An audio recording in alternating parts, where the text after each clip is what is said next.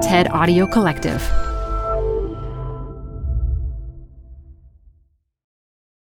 Apple Card is the perfect cashback rewards credit card. You can earn up to 3% daily cash on every purchase every day. That's 3% on your favorite products at Apple, 2% on all other Apple Card with Apple Pay purchases, and 1% on anything you buy with your titanium Apple Card or virtual card number. Visit apple.co/card calculator to see how much you can earn. Apple Card issued by Goldman Sachs Bank USA, Salt Lake City branch. Subject to credit approval. Terms apply. This episode is brought to you by Progressive Insurance. What if comparing car insurance rates was as easy as putting on your favorite podcast? With Progressive, it is. Just visit the Progressive website to quote with all the coverages you want. You'll see Progressive's direct rate, then their tool will provide options from other companies so you can compare. All you need to do is choose the rate and coverage you like. Quote today at Progressive.com to join the over 28 million drivers who trust Progressive. Progressive Casualty Insurance Company and Affiliates. Comparison rates not available in all states or situations. Prices vary based on how you buy. Design Matters is on summer break and will return with new interviews this fall. In the meantime, we're replaying some archival episodes. This one with Esther Perel is from October 2017. This is Design Matters with Debbie Millman from DesignObserver.com. For 13 years now, Debbie Millman has been talking with designers and other creative types about what they do, how they got to be who they are, and what they're thinking about. On this podcast, Debbie Millman talks with therapist and author Esther Perel about marriage, polyamory, and adultery. Many affairs, if they were not discovered and they were left alone, they would die a natural death. Here's Debbie Millman.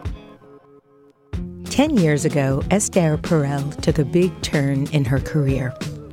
She was a psychotherapist known for her clinical work with intercultural and interfaith couples. She has since turned her attention to relationships and sex. In 2007, she wrote a book titled Mating in Captivity: Unlocking Erotic Intelligence.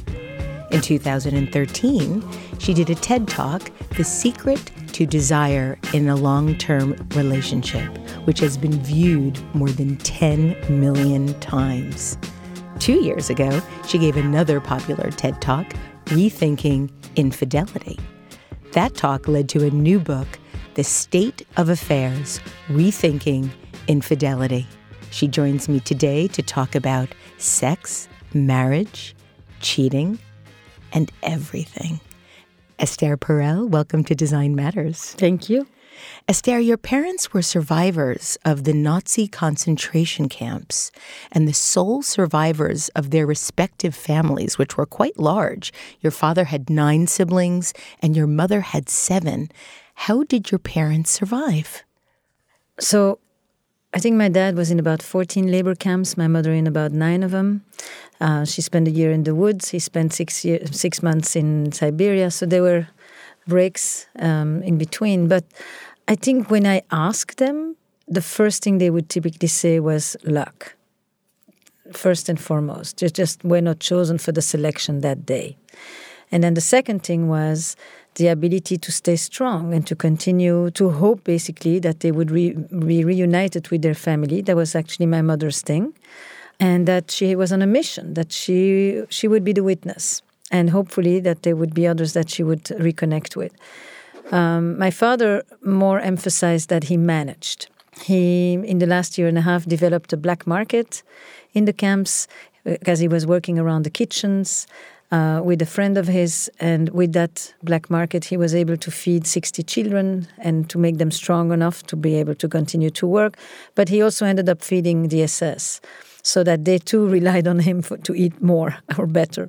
And he always talked about his street smart, basically, the way he managed, the way he figured things out in terms of how both of them emphasized decency. Both of them really, emphasized that you didn't survive on the back of others. And love, connecting with people, falling in love in the camps. Is that where they met? No, they actually knew each other from before the war, but they met the day of liberation on the road. And was it love at first sight at that moment? No, I don't think so. I don't think that was the model with which they came to marriage either. Mm. They came from arranged marriage model. So No, I think that what it gave them, you were walking on the road, you were free finally, but rather lost, not knowing where you're going.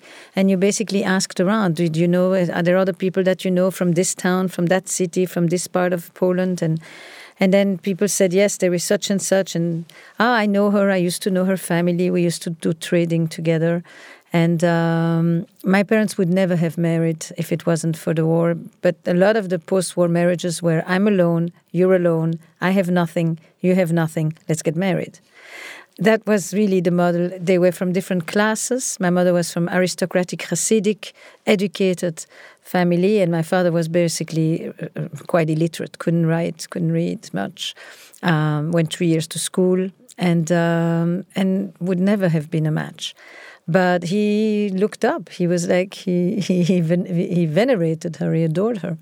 And they began walking. You know, you just kept, and then the group grew as you were walking on the roads, and then you would meet these people, and then those, people would kind of add on.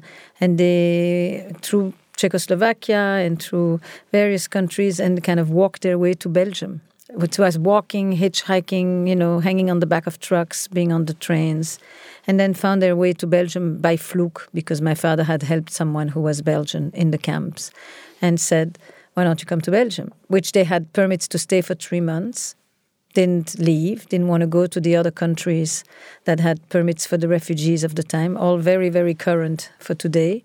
And they decided to stay, and they stayed for another 5 years as illegal refugees in Belgium. You've said that trauma was woven into the fabric of your family history. How did that influence your childhood? I mean, on some level, you would say you couldn't see it. And on the other end, you see numbers. You ask at around age 3 or 4, and you say, why do all these people have numbers? Not my parents, but the people around them. And then they tell you, without much consideration for child development, Auschwitz, murder, camps, no grandparents, no family, no uncles. Why don't we have anybody kind of thing? You see your mother basically getting up in the middle of the night and, checking doors, checking stoves, and you kind of, everything on the surface in my house was very, very normal. But underneath, there was a real sense of dread. How could there not be? Yeah. I went to a book reading last week it's called Feeling Jewish. But it was not about feeling Jewish. It was basically about how feelings that Jews have often had are today very appropriate to the reality that we live in. Oy vey. So, that notion of uncertainty, impermanence, lack of security, those kind of were part of the background. But at the same time, there was this, we didn't survive for nothing. We are going to enjoy life. We're going to live life at its fullest. We're going to capture it with a vengeance. And that energy was very much woven into me as well, combined with, I'm not here to have a small life. There was definitely that sense that I was a symbol of life and a symbol of revival. And I was so special in the sense of the magical child, not just me, but many of us who were born then, and you were going to do something with this. You had a responsibility to all those who didn't have a chance to live. You need to really do something with this life. In preparation for today's show, I found in my research a line that really has stayed with me. You stated that based on your childhood and watching your parents survive and thrive when they could, that you thought there was a world of difference between not being dead and being alive. So this is a line that I actually came up with when I was writing Mating in Captivity. And I was speaking with Jack, with my husband, and who had co-created the Center for Victims of Torture and Political Violence at Bellevue. And at the time I was saying, how do you know when victims of torture come back, or people who've been kidnapped? How do they come back to life? And what lets you know that? And gradually we would talk about how You come back to life when you're able to once again be creative, when you're once again able to be playful. Because if you're playful, you're not being vigilant, you're not on guard, you're not watching for the next disaster to hit you. You come back when you're able to take risks, which means that you're able to leave the safe harbor, to leap into the world and do things, take risks. And you're having an active engagement with the unknown, as Rachel Botsman says, about trust, right? So I was listening to Jack describe this whole thing, and I thought, that's so interesting. And that's when I actually began to shift my interest from sexuality to eroticism, because eroticism is that life force, that aliveness, that vitality. And then I began to apply it to my community. So I grew up in Antwerp, in Belgium, and I've often said, but that is, I didn't say it before I wrote Mating. Now it's a line that people somehow, it has really spoken to them because it applies to every trauma. I don't think it's unique at all to my background. That in my community, there were two groups of people. The people who did not die and the people who came back to life. The people whose houses were morbid, the couches were covered in plastic, the shades were pulled down. They were supposed to be refuge from the danger, but they were not supposed to be places where you lived, when you thrived, when you laughed, where you trusted, made love, experienced pleasure, anything like that. The world was dangerous. You don't trust anybody, except maybe your family. And you certainly can't experience pleasure and enjoy because when you're experiencing pleasure, you're not paying attention to danger. I mean, it's just, you can't be in those two modes at the same time. And I remember those children. I remember their parents. They were in my class. I would go play at their houses, and it was morbid. And they lived very tethered to the ground. And then I looked at this other group of survivors as well, and they were like my parents. They were going to live life, they were going to experience the erotic as an antidote to death. They were going to face adversity, understand that the world may not be safe, live with the insecurity, but not let it stop them. And enjoy, party, dance, really experience beauty, travel, curiosity, exploration, discovery, stay connected to the adventurous side of life. And I was very lucky. I really am lucky, I have to say, to have been on that side of this continuum, if you want. What gave them that resilience? Because there really is two different paths you can take coming out of trauma. And this is the worst possible trauma that someone can face. So where does that hope, that sense of trust actually come from in a person? We talked about it a lot, and I don't know that there were ever definitive answers. There were snippets that were being described all the time. Like my father would say, the worst was when you were at the hands of a young SS. If he was older, he could have a little bit more compassion. Probably he remembered his older father. Probably he had a child. He was less ruthless. The young ones were the worst. Or he would say, we would walk with newspaper around our feet in the frozen weather to go to the factories, and every once in a while there were these women and they were just throwing us a piece of bread. And somehow he held on to those snippets of humanity, slivers of humanity, really like that. My mother definitely spoke a lot about her premonitions. She was very much driven by this other sense of her that guided her. But I think it has to do with your childhood.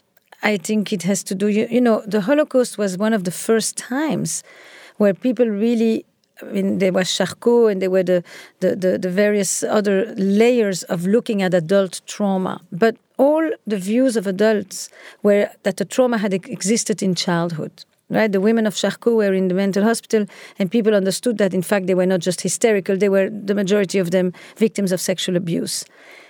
With the Holocaust was the first time that people understood adult trauma. Then we've applied this now, it's a given. Everybody understands this. This notion that, trauma being an event that produces terror in you and a sense of paralysis in response to the extent of that terror, and you cannot do anything against it. I think the extent to which you felt in the camps that you could do something, that you had some sense of agency, that you still had some type of, even on a daily basis sometimes, of minimum control over your destiny and over your life that day and over how things were going to go down. My mother always described how she mended her socks. She kept herself prim and proper. She said the day you could see somebody stop grooming themselves, you know they were on the way out. So that preservation of the humanity on the inside, very much a lot of the things that Viktor Frankl articulated for us in The Search for Meaning, because that's where he experienced it too. My parents were not as articulate about it, but when I listened to everything they put together, it probably came down to that. And it's a combination of your history, your childhood, the experiences that you had, how you came out with. They had a rather good connection, my parents. A lot of the survivors, once they were done surviving and rebuilding the basics, looked at each other and said, what do we have in common? We have nothing. I mean, all we had was the shared trauma, you know. Sometimes that's all you need. But many times it wasn't enough. No? Many times it wasn't enough. No, because these people looked at each other, and once they were busy, they had already had children, they had rebuilt something, they looked at each other and it's like, this is not life. This is not life. Yeah. This is surviving is not living. And I think my parents lucked out. They had a lot of fun. They enjoyed each other. They enjoyed doing things together. I think my mother probably on occasion thought she could have done better because, but he treated her like a queen. So most of the people of that generation didn't divorce either, because divorce was another death. So they stuck together, but they were not necessarily always very good couples. And I remember something very, very significant. At one point, I must have been maybe 10 years old or something, and there was a wave of men who passed away. The husbands of my mother's friends, this whole group. So my father actually, with one of the men, remained the only man of this clan of 7, 8 women. And I said, aren't they lonely? Aren't they? And my mother looked at me, she said, they're so happy they don't have to wash his socks anymore. Like they're free women finally. And I thought, oh my God, I've never forgotten this. These older women, no, they don't all miss their husbands. Even if they were nice, it's just that the role that they had to have as the wives of these men. And I think my parents just didn't fall into that particular trap. But I think it was really luck. That doesn't mean they didn't have their fights but I also came late. I'm 12 years after my brother, and I think my brother may have different answers on a lot of these things than me. I came when my parents were much more established, had already begun to rebuild. I was already a child of a middle-class family, not a child of illegal refugees. When did you decide that you wanted to be a therapist? I was a therapist as a teenager to my friends. I mean, I understood I have a knack for this stuff.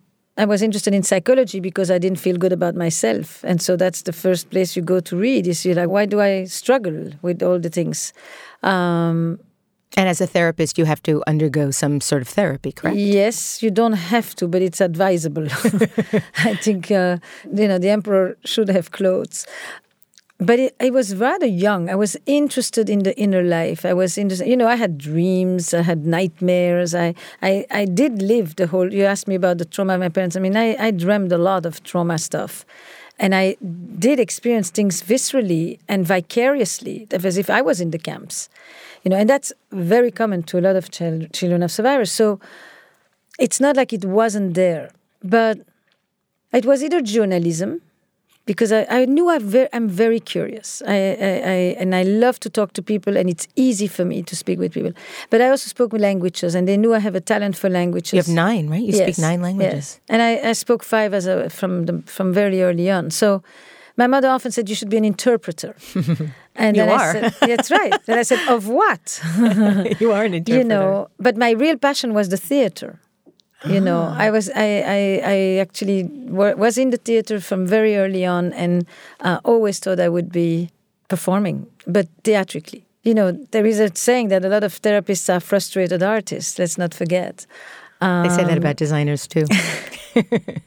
Now, you've said that being a couples therapist is probably the hardest type of therapy to be in and to practice. It's the best theater in town.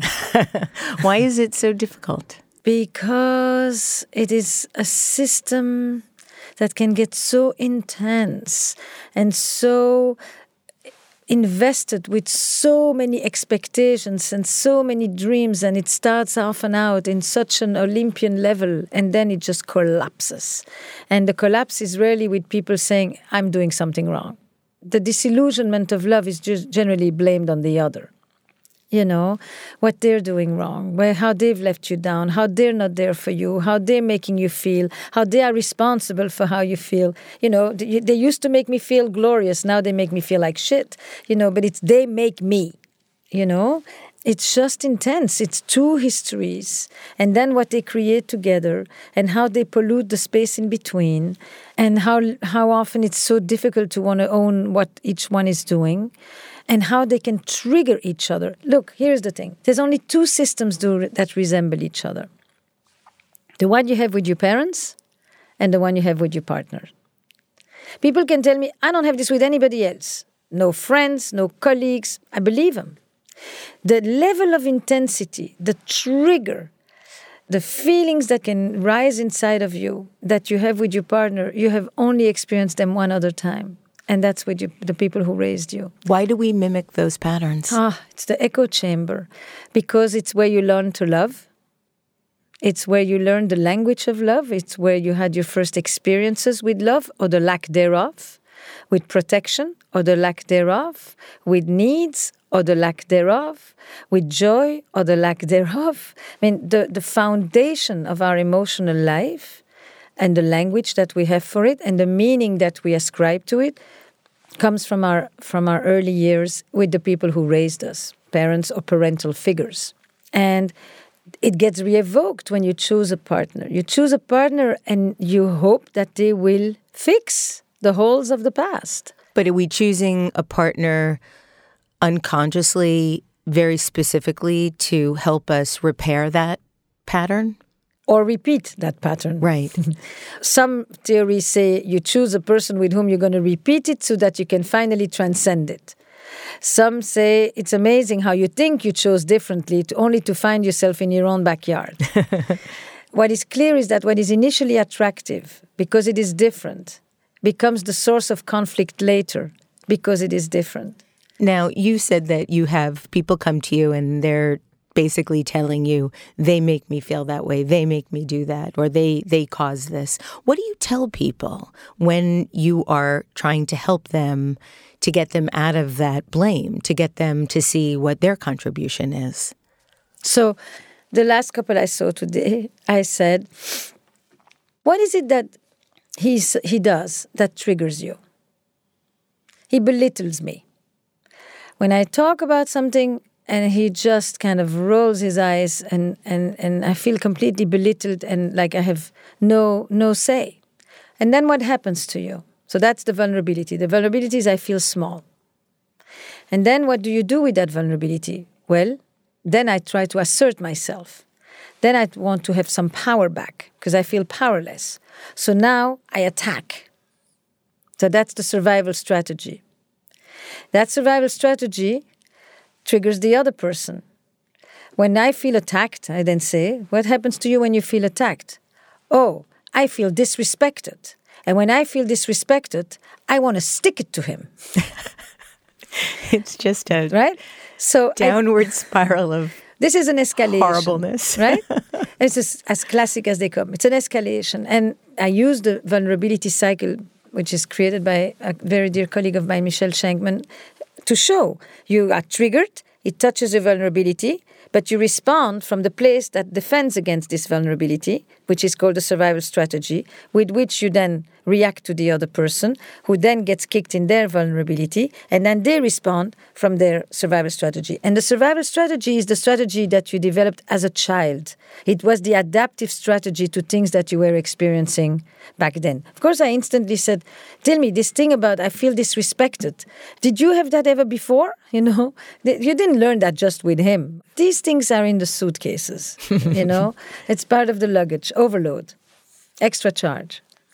You've stated that we're living in a time wherein we've never expected more from our intimate relationships. And you even mentioned your parents came from a generation where their marriages were supposed to be arranged. But being part of a couple now is a central construct in our social organization as a species all over the planet. But being in love, while also being married, are relatively new concepts in the same way that being happy or finding purpose in a job is also a relatively new construct. What was the original concept behind the construct of marriage? Marriage is an institution that has always changed. I think we shouldn't think it's been one fixed thing till now, and now it suddenly took on a whole other meaning. But my parents, if you ask them what makes for a good relationship, would have said, my mother actually always said, it's hard work and it's compromises, concessions. And you need to want. You need to want for it to work. She did talk about love. That didn't mean there was no love, but it was a byproduct. It wasn't the central organizing system. Relationships were organized around duty and obligation. They were organized around fixed gender roles. Everybody knew what is expected of them, and if you do what the gender demands from you, you can expect to be happy because you feel good about having fulfilled your role, etc. Romanticism is the greatest energetic engine of the Western psyche. That's it. It has captivated us like no other. Is it a myth? It doesn't really last in the way that it starts. So what is really happening when we're experiencing romantic love? That's two different questions. Actually, we've asked three questions. The first question is, what is the difference between a love story and a life story? There are a lot of people you can love, but you don't necessarily can make a life with all of them. So what has happened is that we try to merge the love story and the life story. We want marriage and love to become one part, and we've gone a lot further. So, I've lately really gone around to describe the short history of marriage so that we can understand how did love conquer marriage. And it's actually the title of a book by Stephanie Kuhns, which I think is very, very apt. For most of history, marriage is an economic enterprise around duty and obligation. The marriage is between two families, not between two individuals. Love may be there, but it's not certainly the thing that organizes it. And it doesn't really matter how good you feel or you don't feel. The marriage continues because there is no exit, and there is primarily no exit for women. The only exit was early death. Seriously. At the end of the 19th century, with the rise of Romanticism, urbanization, the move to the cities, away from the villages, the rise of individualism, all these big industrialization, those big movements begin to bring love to marriage. And then, because love has always existed, and so has passion, but it existed somewhere else. That marriage had nothing to do with that. In fact, for quite a long time, adultery was the space for love, since marriage wasn't supposed to provide that. Equally for men and women? Yes, except that men acted on it much more than women because they had the license to do so. But the idea was that the love stories took place on the fringe of the marriage, on the outside of the marriage, not inside the marriage. Then, not only do we bring love to marriage, but now we bring sex to love. And we, for the first time, link sexual satisfaction with marital happiness. For that to happen, we have to have contraception so that we can liberate sexuality from its sole connection to biology and procreation. And we can turn sexuality no more as an economic asset, endeavor, in order to produce children, but for connection and for pleasure. That's a whole new definition of the role of sex inside relationships. Never existed before. And now we're talking about the desire for everybody, with root sexuality and desire, including for women. Who cared in my mother's generation back then in Poland about what women liked or didn't like or were experiencing? It was irrelevant. She did her duty. It was a marital duty. That she wanted or didn't want was a separate story. Then we brought happiness down. So now we want to be happy. And we want to be happy in our marriage. And from happiness in our marriage, we also make intimacy a new concept, which is intimacy. And now it becomes a matter of validation. And then we're going and we're starting to look for the soulmate. When have we looked for a soulmate in marriage? A soulmate was with the divine. It was a religious pursuit, not a relational pursuit. And then from there, we want to go to the one and only. And that one and only that we need to choose in the midst of a FOMO culture and a swiping culture where we have 10 other choices at every minute. How do I know that this is the one and only, the one that's going to make me want to delete my apps? Do you believe that there is just a one and only? No, absolutely not. Never. I think there are many people with whom you can make a life with, and there are many people with whom you will have had unique experiences. But no, there is not necessarily one person. You may feel that this is the one with whom you want to do it, but you may at any day know that that person could one day disappear and that you could one day turn your gaze to someone else. I do not hold that notion of the one and only. And I think today that one and only has to give you everything that the traditional village had to give you. So you have to get security and children and family life and companionship and economic support, and you have to have the person who inspires you in your career and the intellectual equal and the best parent and the best friend and the trusted confidant and the passionate lover. This is it. This is the one person for everything model. And it's like it collapses just from the sheer weight of the expectations, but we are very, very wedded to it. Well, we're living at a time where we've never been more crushed by the weight of these expectations. I think one of the things that really I began to notice more and more and more, a lot of it has to do with the dissolution of the traditional institutions. People turn to religion for wholeness, for meaning, for transcendence, for ecstasy. Today, we turn to romantic love for all those needs. Or brands. Or brands. Or brands. Exactly. And that is a phenomenal thing. It's like the stability didn't come from your relationship, especially a romantic marriage that is totally at the mercy of the vagaries of our heart. What stability is that going to provide us with? But it's an amazing shift. And more we turn to the partner to give us that sense of meaning, that sense of belonging, that sense of resilience, those huge existential components of our life. Never was one person responsible for those kind of things. And this is what is really fundamentally altered modern romance. But this is something that everybody, or quite a large number of people in our culture believe is possible. If you work hard enough, you will be able to achieve this with your partner. Yes, for 65 years. Right. Absolutely. And love will be enduring, and intimacy also enthralling, and sex also exciting, without a ripple. So there is this unit called the couple that has an enormous amount of expectations put on it, with a pressure to do well, to be happy, and to be perfect. And on top of it, that unit is rather isolated because most people have no idea what goes on in the backstage of a couple. So it's an amazing pressure at this point. Couples have to do so much, they get so little support, they talk to nobody. Single people talk. Couples don't talk. Sometimes the women will talk a little bit, the men talk to nobody in straight couples. And you just think, where exactly are they supposed to learn from? I saw a couple today, said, have you ever been in couples therapy? They said, 25 years ago. I said, what brought you back? He says, my coach told me that I don't renovate my house myself and I don't fix my car alone myself. So why do I think I can fix my marriage myself? Smart friend. I thought, very good. But I said, but your car probably has gotten a tune-up on a regular basis. And you had your last conversation about this topic 25 years ago. You describe listening to people's stories in your practice and have found yourself shocked, judgmental, caring, protective, curious, turned on, turned off, and sometimes all of that in 1 hour. You describe crying with your patients, feeling hopeful and hopeless, being able to identify with everyone involved.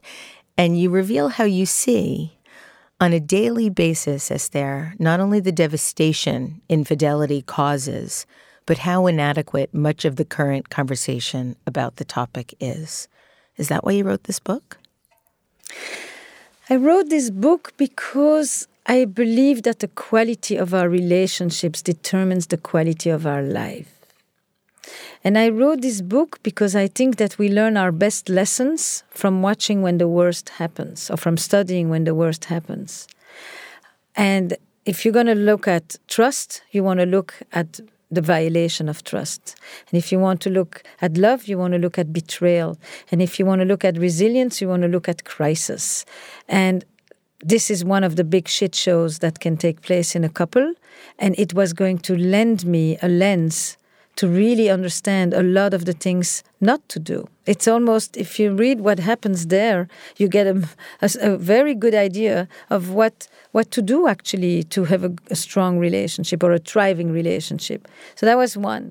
I wrote about infidelity because I had done a book about the dilemmas of desire inside the couple. And I thought, what happens when desire goes looking elsewhere? Well, you said that the one chapter you wrote in Mating in Captivity on infidelity was the chapter you got most of your questions about. Yes. I mean, The Shadow of the Third, it was called. And in many countries, that's all they wanted to talk about. I wrote the book because it is a subject that affects probably 80% of us in our life. If you ask a crowd, have you been affected by infidelity in your life? I think about 80% of them will say yes, in one form or another. And yet, I do believe that the conversation about it is not helpful. Instantly, it becomes a for or against, rather than what do we know about it and how do we actually help people? And I think the conversation at this point isn't helpful. Why isn't it helpful? Because it's judgmental, because it is polarizing, because it talks about victims and perpetrators, because it fails to look at the dilemmas of modern love, of desire, of passion, of commitment in the context of the lives that we live in today. So here's the thing. To understand modern infidelity, you have to understand modern marriage. If I have been chosen as the one and only, then a betrayal is the shattering of the grand ambition of love. Because what does it say to me? I'm not the only. Actually, I'm quite replaceable. And that becomes a real gutting experience. So now it becomes a crisis of identity. I thought I knew who I was. Now who am I? I thought I knew my life. Now what is it, the truth? The whole thing is a fraud. I can't believe anything anymore. Where is my trust? I thought I trusted you for everything. You know, I trusted you in the way that we chose each other, which was we renounced all others. And that level of intensity made me say that affairs have always been painful, but today they are traumatic. That's not in the world like that. This is a unique response to the kind of love model that we have. If we choose by virtue of this one and only authentic soulmate kind of thing, then desire that goes looking elsewhere will create a devastation that is new and that is different from what it used to be in traditional relationships. Do you think that sexual betrayal is the most painful type of betrayal?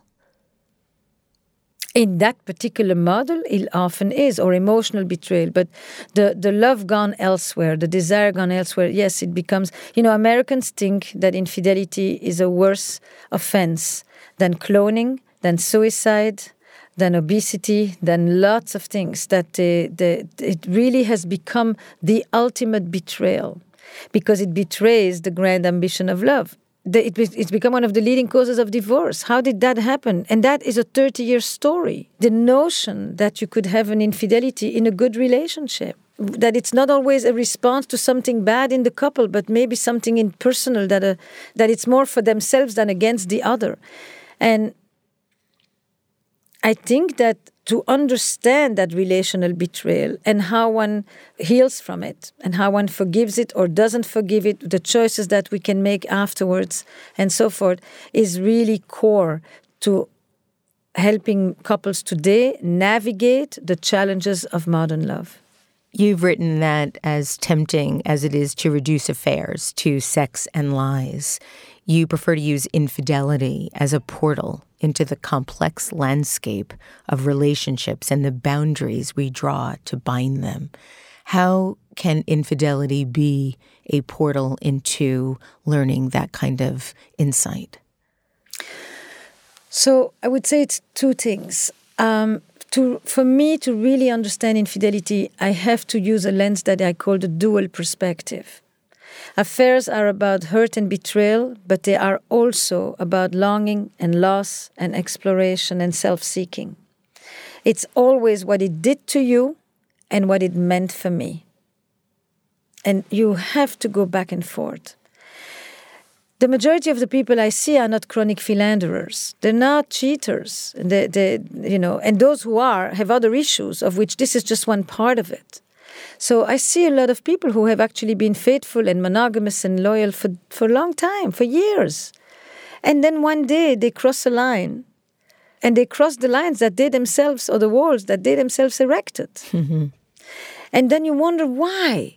Why would they risk losing everything they've built? For what? For what? For Why? what? Why do people do that? Aliveness is the essential word that you will hear all over the world. And why does aliveness dissipate over the course of a relationship? Is that we metabolize our passion? No, I think that there's a lot of reasons. First of all, there are hardships in life, and we are coping.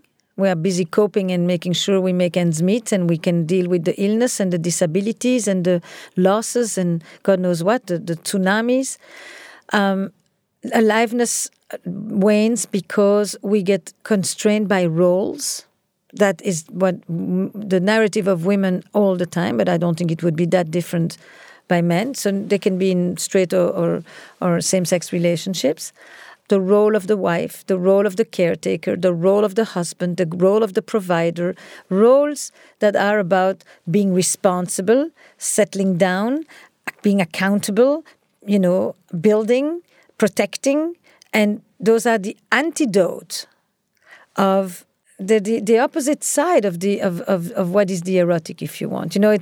I wrote one line in Mating where I said everything that the erotic thrives on, the unknown, the mystery, the surprise, the imagination, the playfulness, is what family life defends against. Family life needs consistency, routine, rituals, repetition. We know that it's what kids need they need that solid base. They don't need this unstructured free flow. They need boundaries, they need limits, and then within that they can begin to explore. So it's two forces. It's, the force of stability and predictability and continuity battling the other equally strong force of exploration, discovery, adventure, risk-taking, and all of that. And we find it difficult to do both in the same place. And in mating in captivity, it seems impossible to do in the same place. It's challenging. I don't know that it's impossible. I think that there are relationships where people do. They are able to navigate both. No, they're not always stifled, but it is an existential dilemma. It isn't solved with sex toys. Let's put it like that. It's not a matter of technique. It really needs to be understood as a fundamental challenge that what makes you feel stable is not the same as what makes you feel adventurous. And what gives you a sense of belonging is not the same as what gives you the sense of freedom. And what gives you comfort isn't the same as what gives you edge. And that we want the same person to give us both things these days and vice versa. So I think that aliveness, when people describe it, they're not talking about sex. What they're talking about is, I did something for me. I did something that wasn't about being responsible just for others the whole time. I broke the rules, and breaking the rules often gives you a sense of ownership and autonomy and freedom and agency. I did what I wanted and not just what's expected of me. I'm not compliant, I'm defiant. I'm going outside of the norms in which I have become locked in. And it's that force that I think is why people say I feel alive, I feel vibrant, I feel like I'm doing things I didn't know that I was capable of doing, even when they are deeply disturbing at the same time. So Esther, what's so interesting about this notion it's the transgression is really the word. It's less about infidelity and more about the power of transgression. But I kept reading over and over and over again in the State of Affairs about this desire for feeling alive and wanting to experience that. And that is ultimately what tempts people outside of their marriage to feel this aliveness again. But what's so interesting, if we think about what we were talking about earlier in our interview about going to a therapist and saying, he does that to me, or she does that to me, or he makes me feel that way, or she makes me feel that way. That's the same thing that we're doing at the beginning if that person is making you feel alive. So what happens over the course of time to go from feeling alive to feeling dead by the same person? Because what you often actually explain when you work on the affairs, you say, the aliveness doesn't just come from the other person. Right. The aliveness comes from the action that you just took. Or the aliveness comes from the disruption, the interruption, the transgression that you just committed. The aliveness comes from the risk that you just took. But the thing is, we don't always want to take that risk in the same place where we also want our security.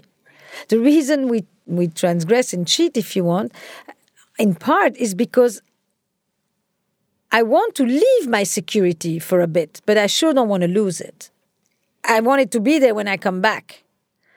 But I don't know how to do it in the same place. And because we have a model that wants it all in one place, by definition, we end up hurting one place to go and experience the other. That's the way that we've set it up. We haven't set up marriage for adventure. We have set up marriage for stability, for family, for raising children, for building homes, for the security aspect of our life. I think that when people today tell me, I want a person who has these qualities and these traits, and they go down the whole inventory and the whole thing, I always say, the experience of love is not what the other person is how you experience yourself in the presence of the other. Yes, you're right. Sometimes when we seek the gaze of another, it isn't our partner we are turning away from, but the person we have become. We're not looking for another lover so much as another version of ourselves. And you go on in writing this to quote Mexican essayist Octavio Paz, who describes eroticism as thirst for otherness. So are you saying that it's possible that the most intoxicating other that people discover in an affair is not a new partner, but a new version of oneself? Yes. Yeah. A new version of oneself. Yes. But isn't that what happens when we fall in love to begin with? Yes. Yeah. That's why, but a lot of infidelities are also love stories. Except we don't call it like that in psychology. You have to go to novels and to opera to say that we're going to see a movie about love. We say it's a movie about affairs. So not all infidelities are love stories, but a lot of them are. And sometimes you don't fall in love with the other person as much as you fall in love with that other version of yourself. Because when you make a choice, when you choose a partner, you choose a story. And that story becomes the story that you're going to enact. That's the character you're going to play. And sometimes you begin to say, what else is there about me? Who else can I be? And that's why I say affairs are about longing and loss. It's the lost parts of ourselves that I wonder where they went. That's why that very new affair of today, the return to the ex that we can find on Facebook that I used to know in college 10 years ago, it's become such a compelling plot because it's like, what would my life have been? And I can actually go and try it out this time, which I could never do before. And I do think when you enter a relationship, you often become one version. And the relationships that thrive are the relationships that know how to reinvent and resuscitate themselves so that you can have different versions of yourself exist there for, in the course of the years, which led me to always say, we're going to have 2 or 3 marriages or committed relationships these days, most of us in the West. And some of us are going to do it with the same person. What does that mean? It means that in the context of me and you, I'm going to be able to be another me. And if I can be another me, I don't have to go choose another person. I can do it with the same person. If I can't do it with the same person, I go look for it with another person, either by ending my relationship with you, either by stepping outside and segmenting my relationship with you. And this doesn't justify it.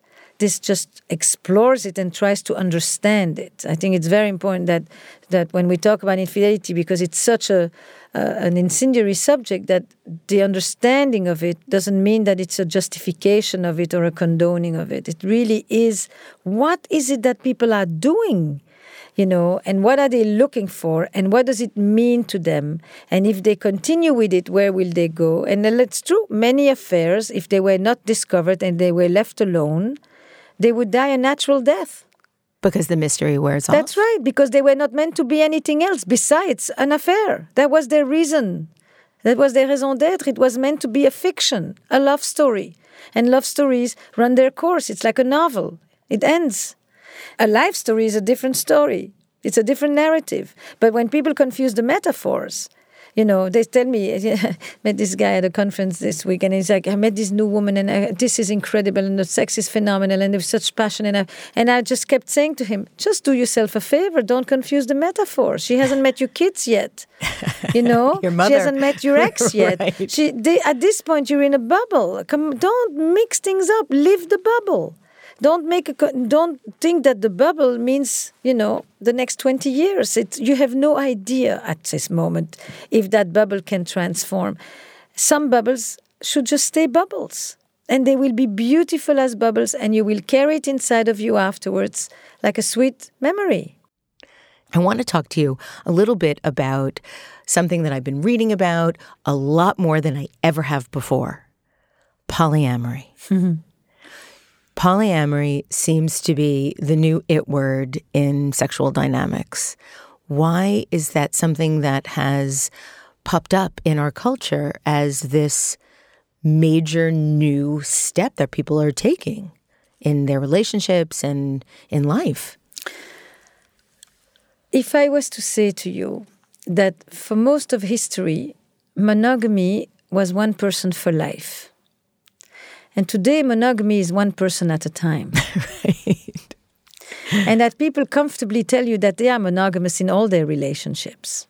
Well, yeah. Right? Exactly. That makes perfect sense. Yes. And today, we consider premarital sex rather a norm in the West. That was a major change of sexual boundaries. From premarital sex, we then began to want a different kind of sexual fulfillment inside the relationship. We don't just want procreative sex, we don't want routine, we don't want pity sex, we don't want service, we don't want just the job done. We want a connection, we want pleasure. From there, we began to talk not just about the freedom before, but also the freedom within, and now the freedom outside. So this is just a natural progression of the sexual boundaries. That monogamy and the discussion about monogamy, which is a discussion of polyamory, is the next frontier. Are ethical non-monogamy and polyamory the same thing? Yes and no. They are connected. Monogamy is often an emphasis on the sexual boundaries, and polyamory really looks at the co-living, the coexistence of different love relationships. So it's less about the emphasis on the sexuality and more on the attachment.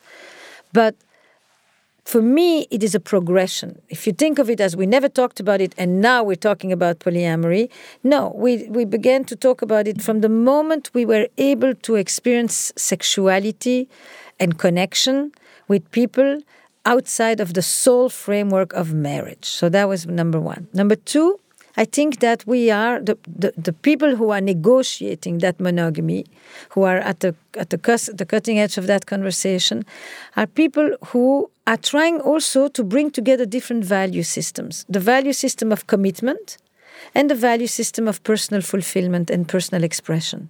And they see sexuality and connection as fundamental expressions of who we are as individuals. That's a totally new meaning for sexuality.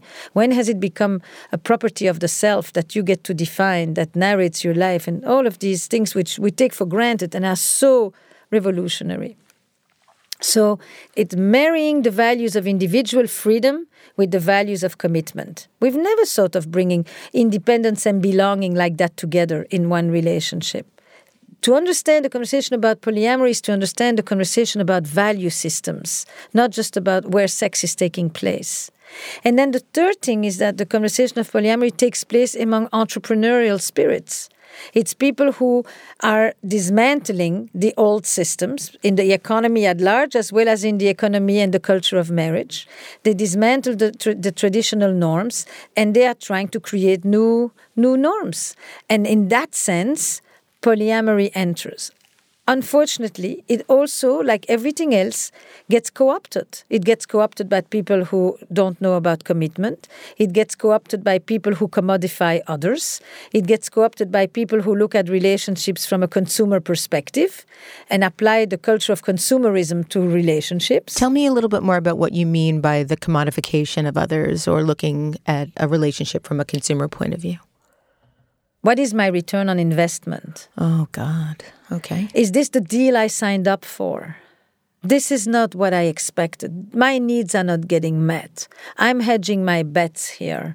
So it's transactional. It's transactional, but, what is the consumer economy? The consumer economy is an economy of service. It's an economy of experience, and it wants those experiences to be inspiring and transformative, isn't it? The design culture is very much a part of that. We want marriage today to be an experience.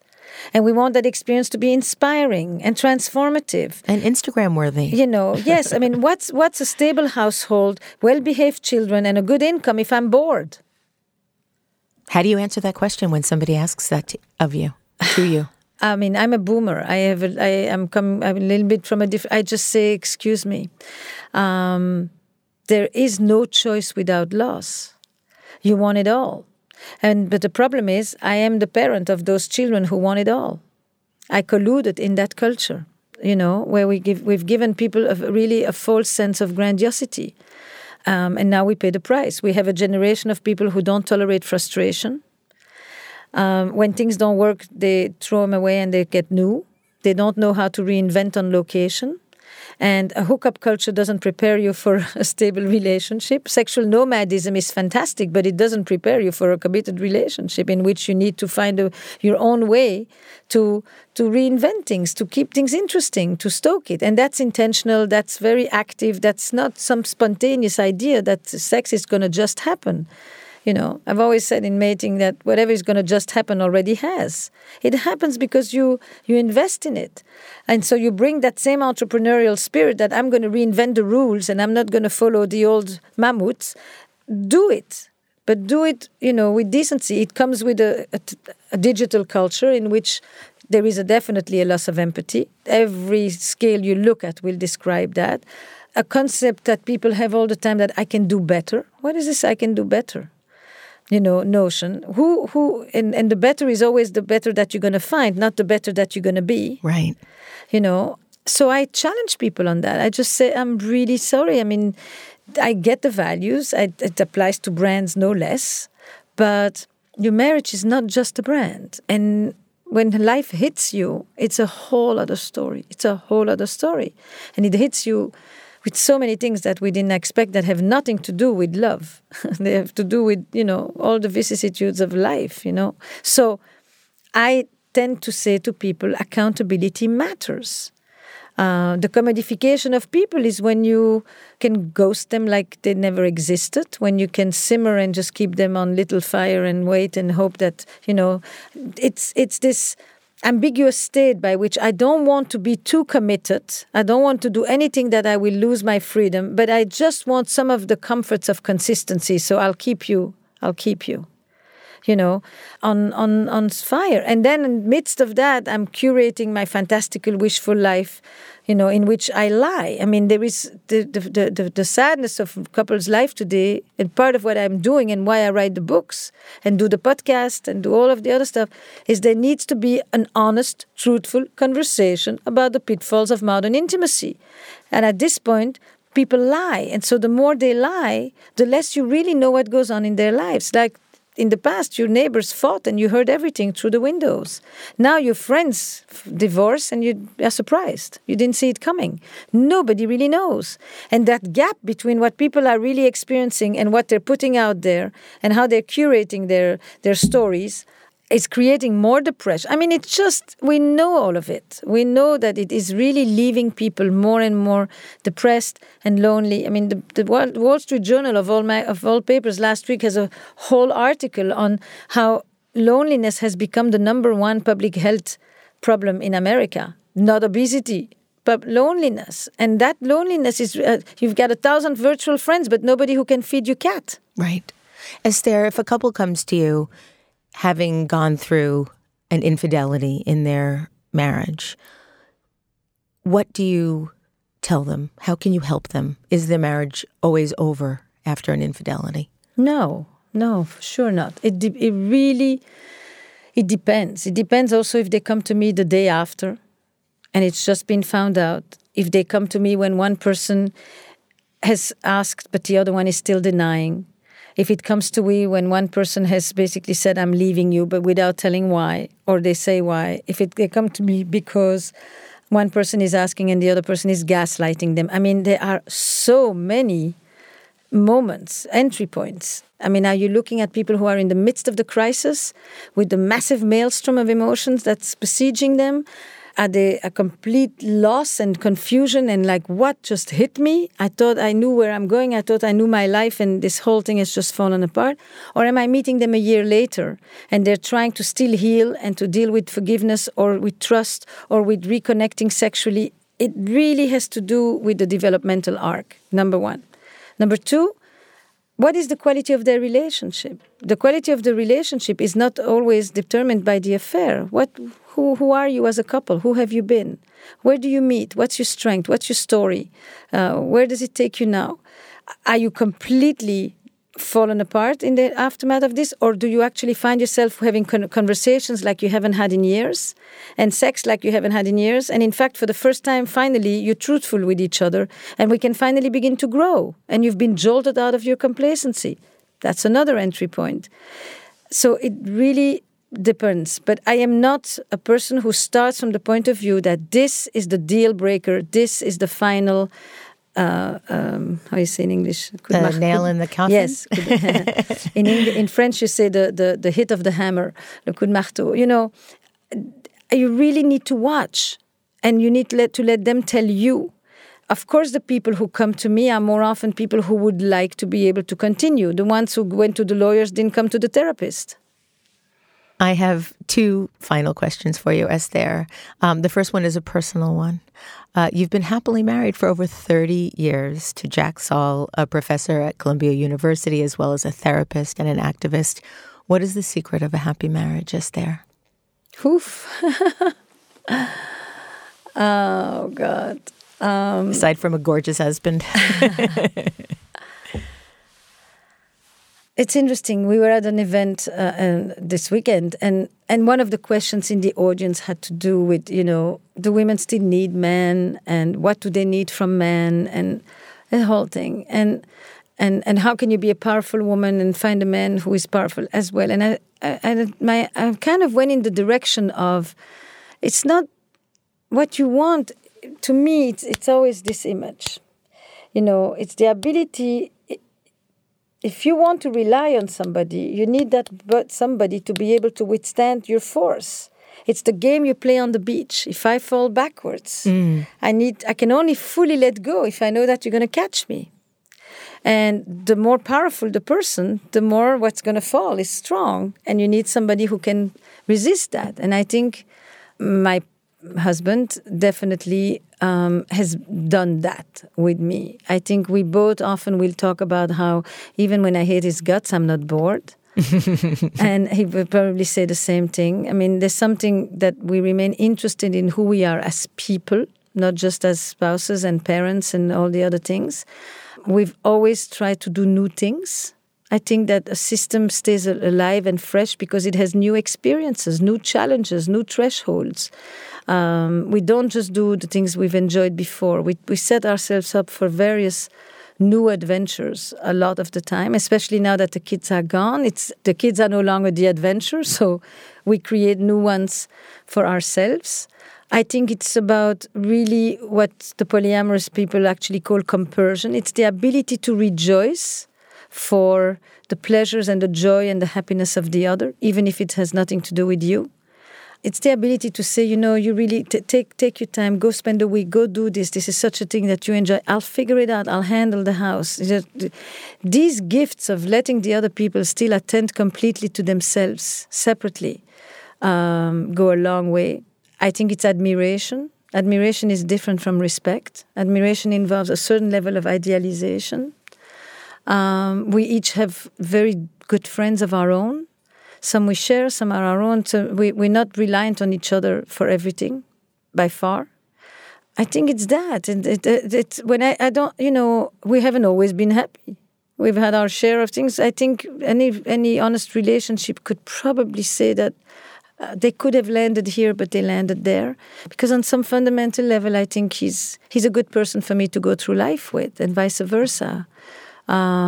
You talk about that quite a lot, what it means to be with another person in your life, in your new podcast, Where Shall We Begin?, which is actual therapy sessions with couples in conflict that you help navigate their marriage with. Yes. Tell us a little bit about that and how people can listen to the podcast.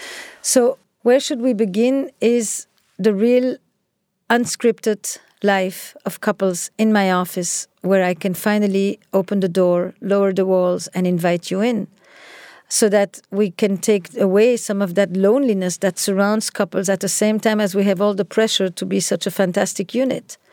It's a way to show you the myriad of crises that couples get thrown into and how I work on it with them. It's one therapist with one modality. It's not the only way. It's not the right way. It's just me.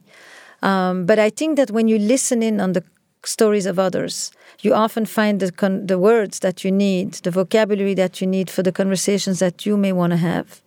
And you often realize that you're not listening so much to them as you're watching yourself in front of your own mirror. Right. Couples used to live in the village, and I wanted to create a new village, but it's a virtual village. And that virtual village is a place where I want people to have a sense of community as couples, but also individuality. I want them to have a sense of continuity, but also freshness and innovation. I want them a sense of belonging, but also freedom. That is the combination of the modern time and the traditional. We're not going back to the communities of the past, but we want some level of community. But we also want to preserve our individuality and the freedom that we have today that we never had in the past.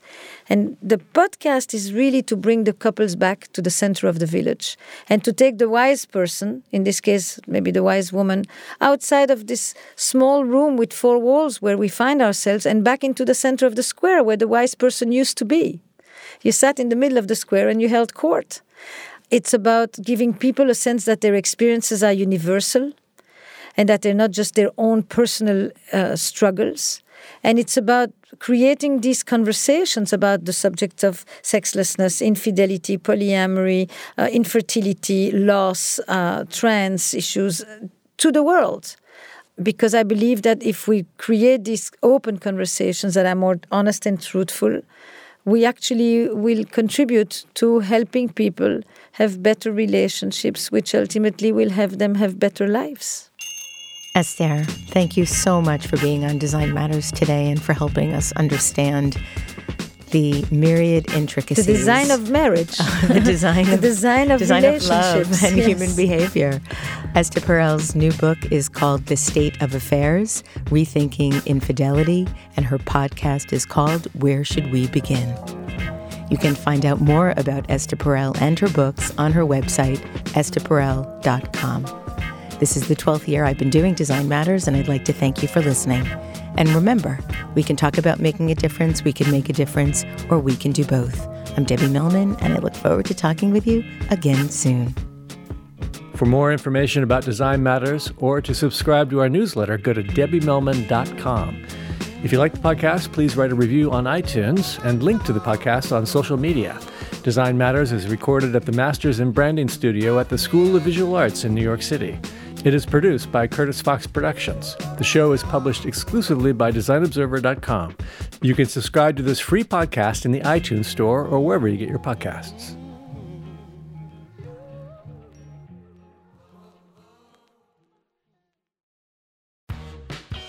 You're growing a business, and you can't afford to slow down. If anything, you could probably use a few more hours in the day. That's why the most successful growing businesses are working together in Slack. Slack is where work happens, with all your people, data, and information in one AI-powered place. Start a call instantly in huddles and ditch cumbersome calendar invites. Or build an automation with Workflow Builder to take routine tasks off your plate, no coding required. Grow your business in Slack. Visit slack.com to get started.